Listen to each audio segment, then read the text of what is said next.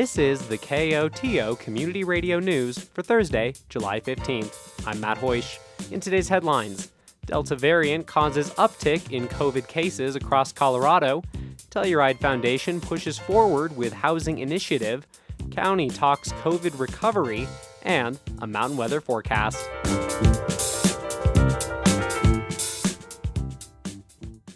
But first, on Wednesday, longtime Norwood local Jack Hills was found dead in his home. Hills lived a proud, solitary life with his pets and had not been seen for many days. He is survived by his nephews Steve and Todd, his nieces Sherry, Tammy, Jackie, Cindy, and Terry, and his sister Caroline. He was 85 years old. The cause and manner of death are under investigation. Crippen Funeral Home will attend to transfers. On Thursday, Black Bear Pass closed due to a single-vehicle accident just past Ingram Falls. The pass closed to vehicle traffic from both the bottom of Bridalveil Road in Telluride and the San Juan County side as a tow truck got to the scene. According to the San Miguel County Sheriff's Office, the driver and occupants reported no injuries.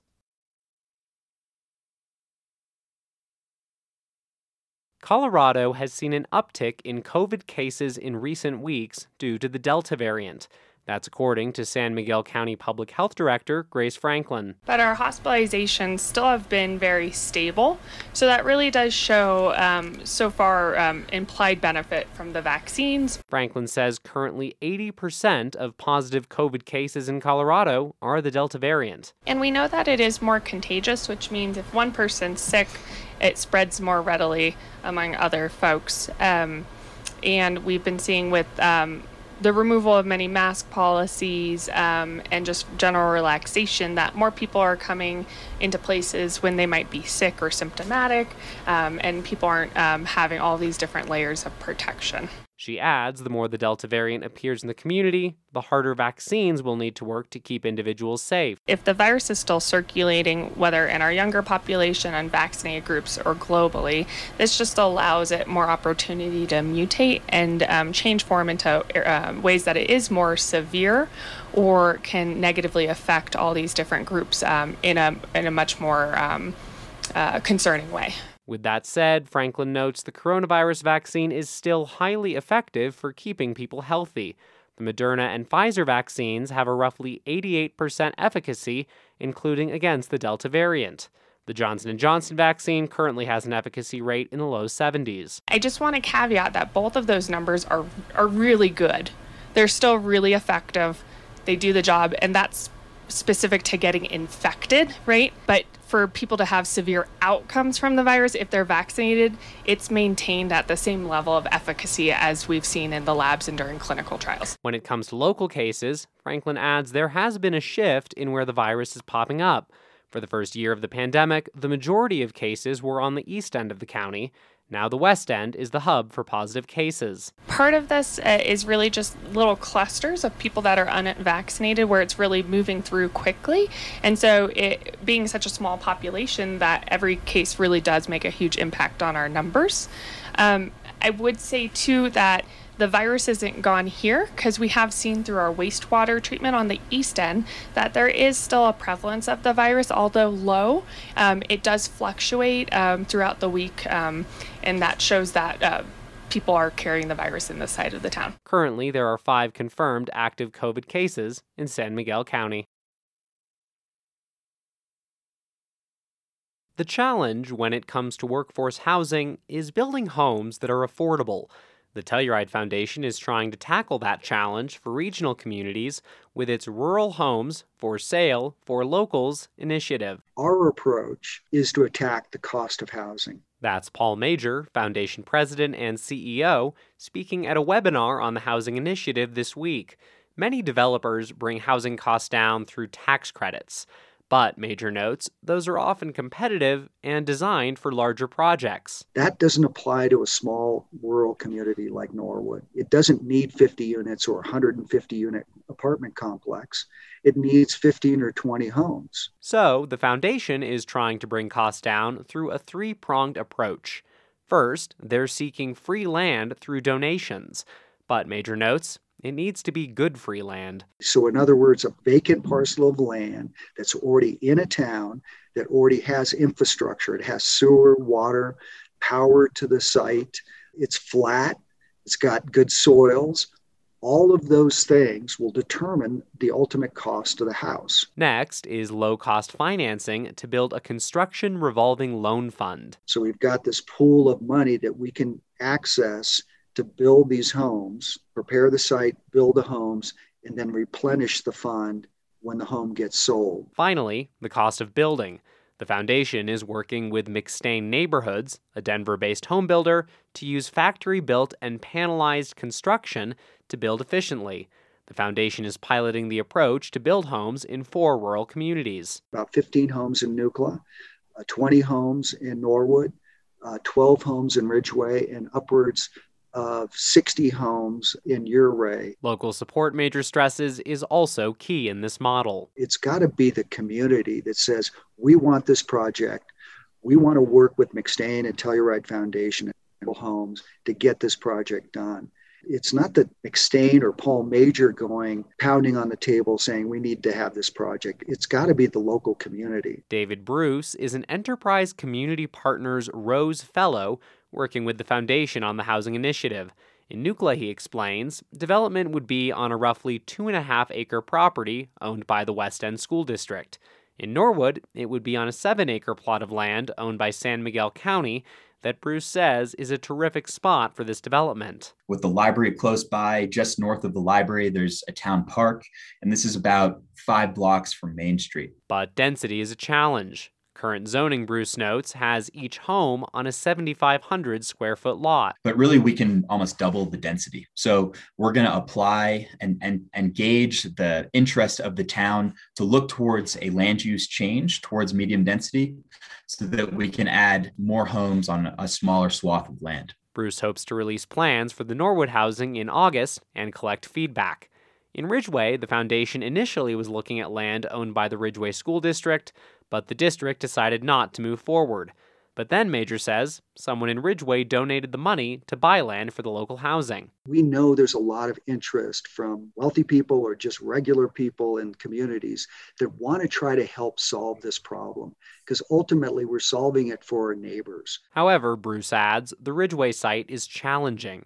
For instance, there are no roads on one side. And so it will be quite interesting to see how the town of Ridgeway partners or advises us on how we can actually develop this without severe infrastructure costs, which could be upfront just to prep the site ready for homes themselves, over $1 million.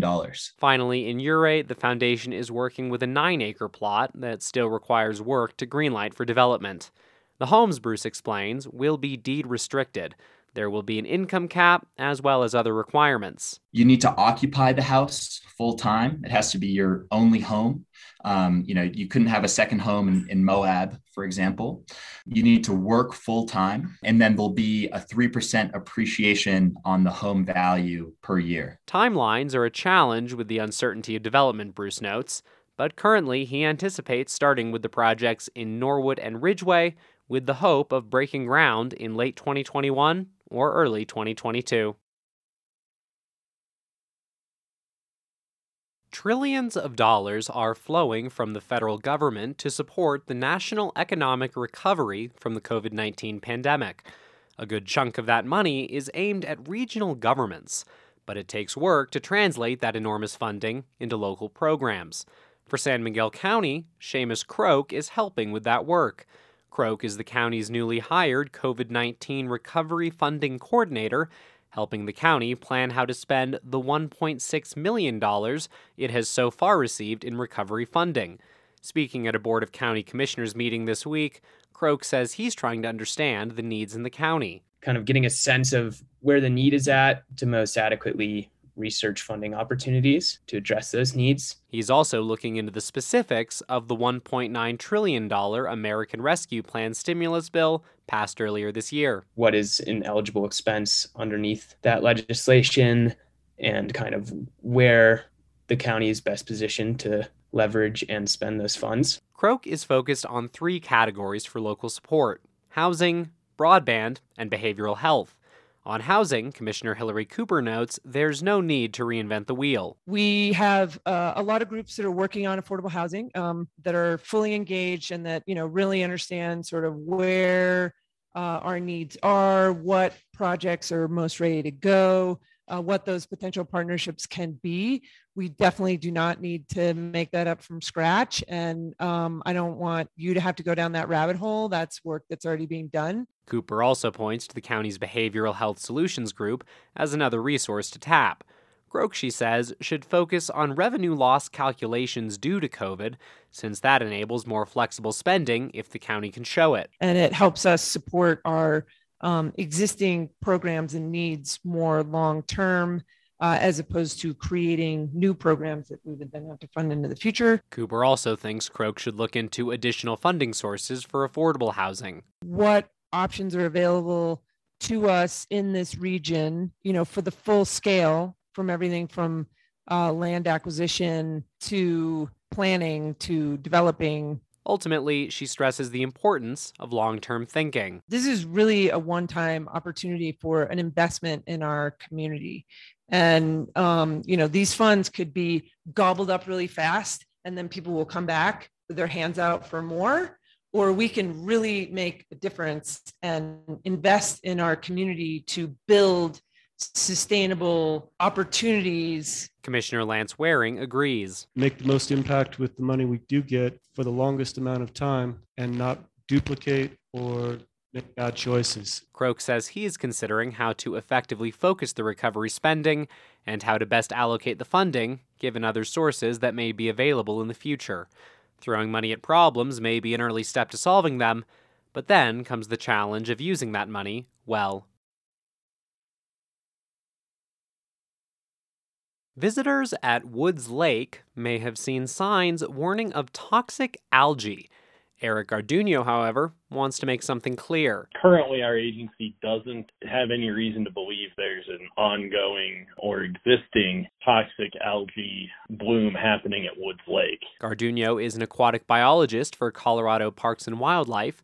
The signs, he explains, are meant to be for awareness. Encourage people to look at those signs closely. It does say that toxic algae may be present. I think that's the take home, is that word may. Woods Lake, he says, is a low-risk water body, but he adds toxic algae is also common in waters in Colorado, and blooms can grow rapidly and be serious. It can cause skin irritation, diarrhea, nausea, fever, asthma flare-ups for people, and some similar conditions in pets, and has even been linked to the death of a few dogs in the state in previous years. When it comes to identifying it in the water, toxic algae can make the water look green, turquoise, gold, or red. It oftentimes will look like a thick pea soup or spilled paint on the water's surface.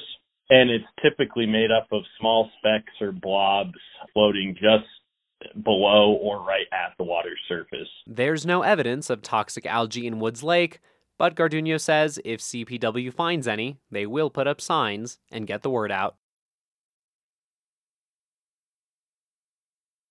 The dogs are barking and the frogs are ribbiting. It's time for the Sheridan Arts Foundation's Young People's Theater Summer Spectacular. This year, YPT will be performing 101 Dalmatians and A Year with Frog and Toad through 2 one-week drama camps. The annual Summer Spectacular brings together students from grades 3 through 6 for 1 week of singing, dancing, and acting. Participants show up on Monday having never seen the script, and by Friday, the show is up, full of acting, costumes, sets, and lights. Show number 1 this year is the Disney classic 101 Dalmatians, which follows a family of Dalmatians, Pongo, Perdita, and their pups as they escape the terrors of Cruella de Vil. Number 2 is A Year with Frog and Toad, based on Arnold Lobel's books. The play chronicles 4 seasons with the happy-go-lucky frog and grumpy old toad. The performances of 101 Dalmatians will take place Friday, July 23rd at 1 and 5 p.m., A Year with Frog and Toad will take place Friday, July 30th at 1 and 5 p.m. Performances are free and open to the public and will take place at the Sheridan Opera House. Cruella de Vil, Cruella de Vil. If she doesn't scare you, no evil thing will. A Durango local won one of the legs of the Tour de France earlier this week. The Durango Herald reports 26-year-old Sepp Kuss is only the 11th racer from the U.S. to win one of the bike race's stages in its 108-year history. Kuss finished the 118.9-mile Stage 15 in 5 hours, 12 minutes, and 6 seconds, beating the second-place rider, 2018 world champion Alejandro Valverde of Spain, by 23 seconds. The National Oceanic and Atmospheric Administration issued a La Niña watch last week, which means La Niña could emerge in the fall and last through winter. But is that good news for Colorado? KDNK's Amy Haddon-Marsh spoke with state climatologist Dr. Russ Schumacher to find out. Rumor has it that Colorado is going to be experiencing a La Niña weather cycle this winter, or maybe even starting in September. Can you define La Niña and the difference between that and El Niño? The El Nino La Nina cycle, or sometimes we call it ENSO for the El Nino Southern Oscillation. It's basically a pattern of the ocean temperatures in the Pacific Ocean that flip back and forth over time. And so when it's El Nino, the ocean waters near the coast of South America are especially warm and then cool over in the Western Pacific. And then La Nina is the opposite, so it's cool near South America and warm, near Indonesia and the Philippines and sort of in that area. Why that's important is it's one of the biggest factors that influences, for example, where the jet stream will be, and it's most prominent in the fall through the winter. So the changes in those ocean temperatures help to determine where the jet stream is going to go over the fall and winter and spring, and then that, in some way will often affect our weather patterns here in the interior of the United States. So what I'm hearing is that El Nino was present this summer, and now suddenly it's shifting to La Nina, and we may be getting some wetter weather in the West. So actually this past winter was La Nina conditions through, April or so. And then we've been back in neutral conditions now for the last, few months. But the climate models and the forecasts are pointing towards going back into La Nina starting this fall. And so how that is going to affect conditions here this summer, the influences of El Nino or La Nina in the summer are not all that strong. Other factors are kind of bigger players in the summer, and especially, how the North American monsoon sets up as to whether the precipitation picks up or not over the summer. But there's some indication that having a second La Nina back-to-back winters is especially concerning for drought conditions. It hasn't happened that many times historically, but some of those years when we have had this double dip La Nina, where it's La Nina and then it kind of goes back to neutral but then returns to La Nina again, have been some of the worst drought years. But the influence that El Nino La Nina cycle has on weather here in Colorado is not super strong. The way it usually plays out is to the north of, northern tier of states in a La Nina year would be relatively cool and wet. The southern tier of states would be relatively warm and dry. And then we're kind of in the middle, and it can kind of go either way. But, it only determines our weather so much. We were in La Nina this past winter, which many times in the past has been really good for snow in the northern mountains, but that's not what we saw this past winter. How much does global warming or the changing climate, how much of an influence on the La Nina El Nino cycle does it have? I think that's still a big question that's out there in terms of how the warmer climate is going to affect, whether we end up in one of those phases more often or less. Generally, when El Nino happens, the entire planet is warmer on average than during La Nina conditions. But as the planet has just continued to warm, now, we see where some of the La Nina years, when you would normally expect the global average temperature to be somewhat lower than in other years, is still, been very high. So is this prediction of La Nina to begin in the fall, is this good news for Western Colorado, or is this wishful thinking because we're so tired of dry, hot, smoky weather? Yeah, I would not call it good news. Especially if we have the second year of La Nina in a row. It tends not to be great for drought conditions in our part of the country. But of course, it's pretty far away to be looking at what the fall and winter are going to hold. So in the near term, I think the bigger concern is going to be on what happens with the monsoon this summer. The last 3 years, the monsoon in western Colorado has been terrible, hot and dry, and most extremely so last year with the fire season. The indications are pointing to our south that the monsoon is already starting to ramp up. Arizona and New Mexico have been wet, and they look like they're going to be getting quite a bit of monsoon storms here in the coming week.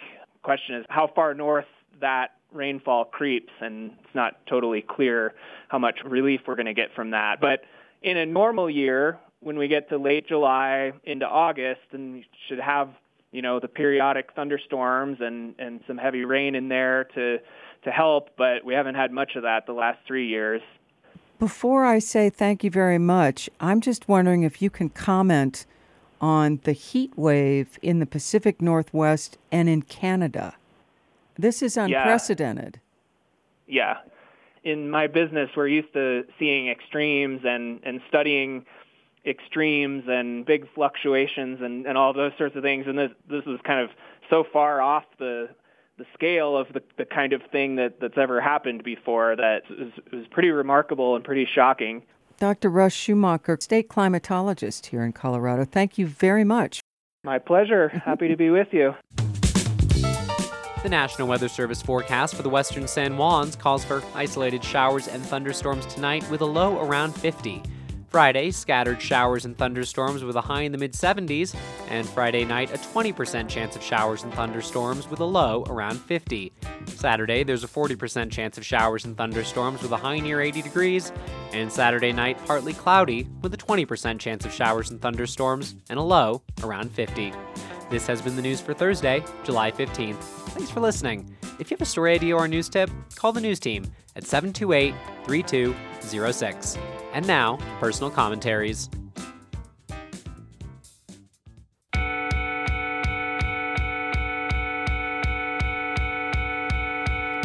Hey, it's Mary and Molly at the Telluride Historical Museum. We've got a few events coming up that we're wanting to tell you about.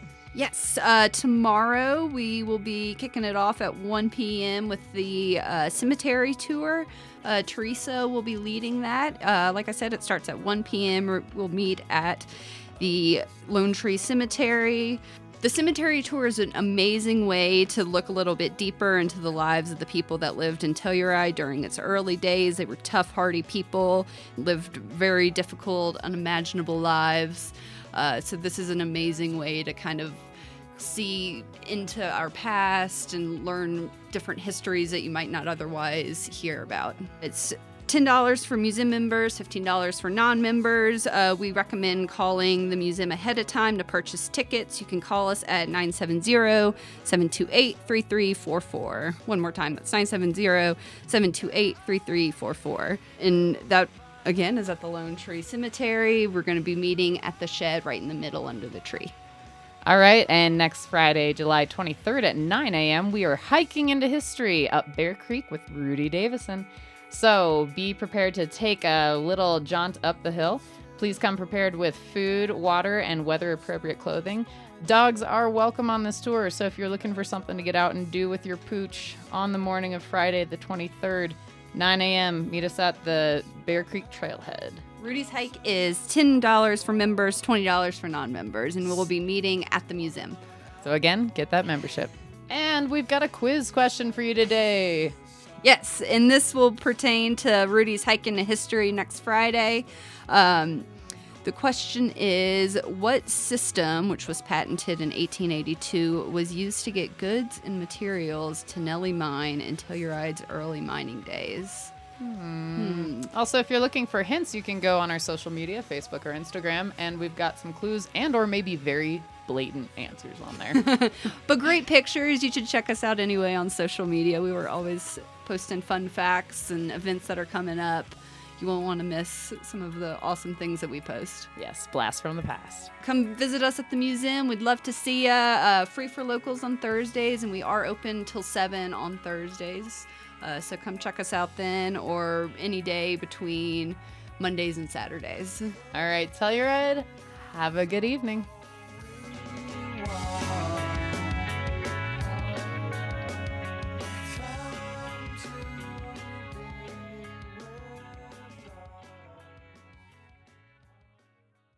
Hey KOTO listeners, I know that a lot of Coloradans tend to work hard and play hard, and when you play hard, sometimes accidents happen. If you get hurt, don't get caught without health insurance. Take advantage of open enrollment in Connect for Health Colorado's health insurance marketplace. You can enroll in coverage until Sunday, August 15th, and Tri-County Health's health coverage guides make it even easier to sign up. We can even answer your questions or walk you through the process. Call 970-708-7096 or email us at info@tchnetwork.org to make an appointment during business hours Monday through Friday. Give us a call or shoot us an email and get covered today. Opinions broadcast over KOTO are those of the speakers. You are also invited to express your views after the news or on Access each weekday at around 4 p.m. If you would like to comment, please contact a staff person here at KOTO. We encourage you to speak out on important public issues.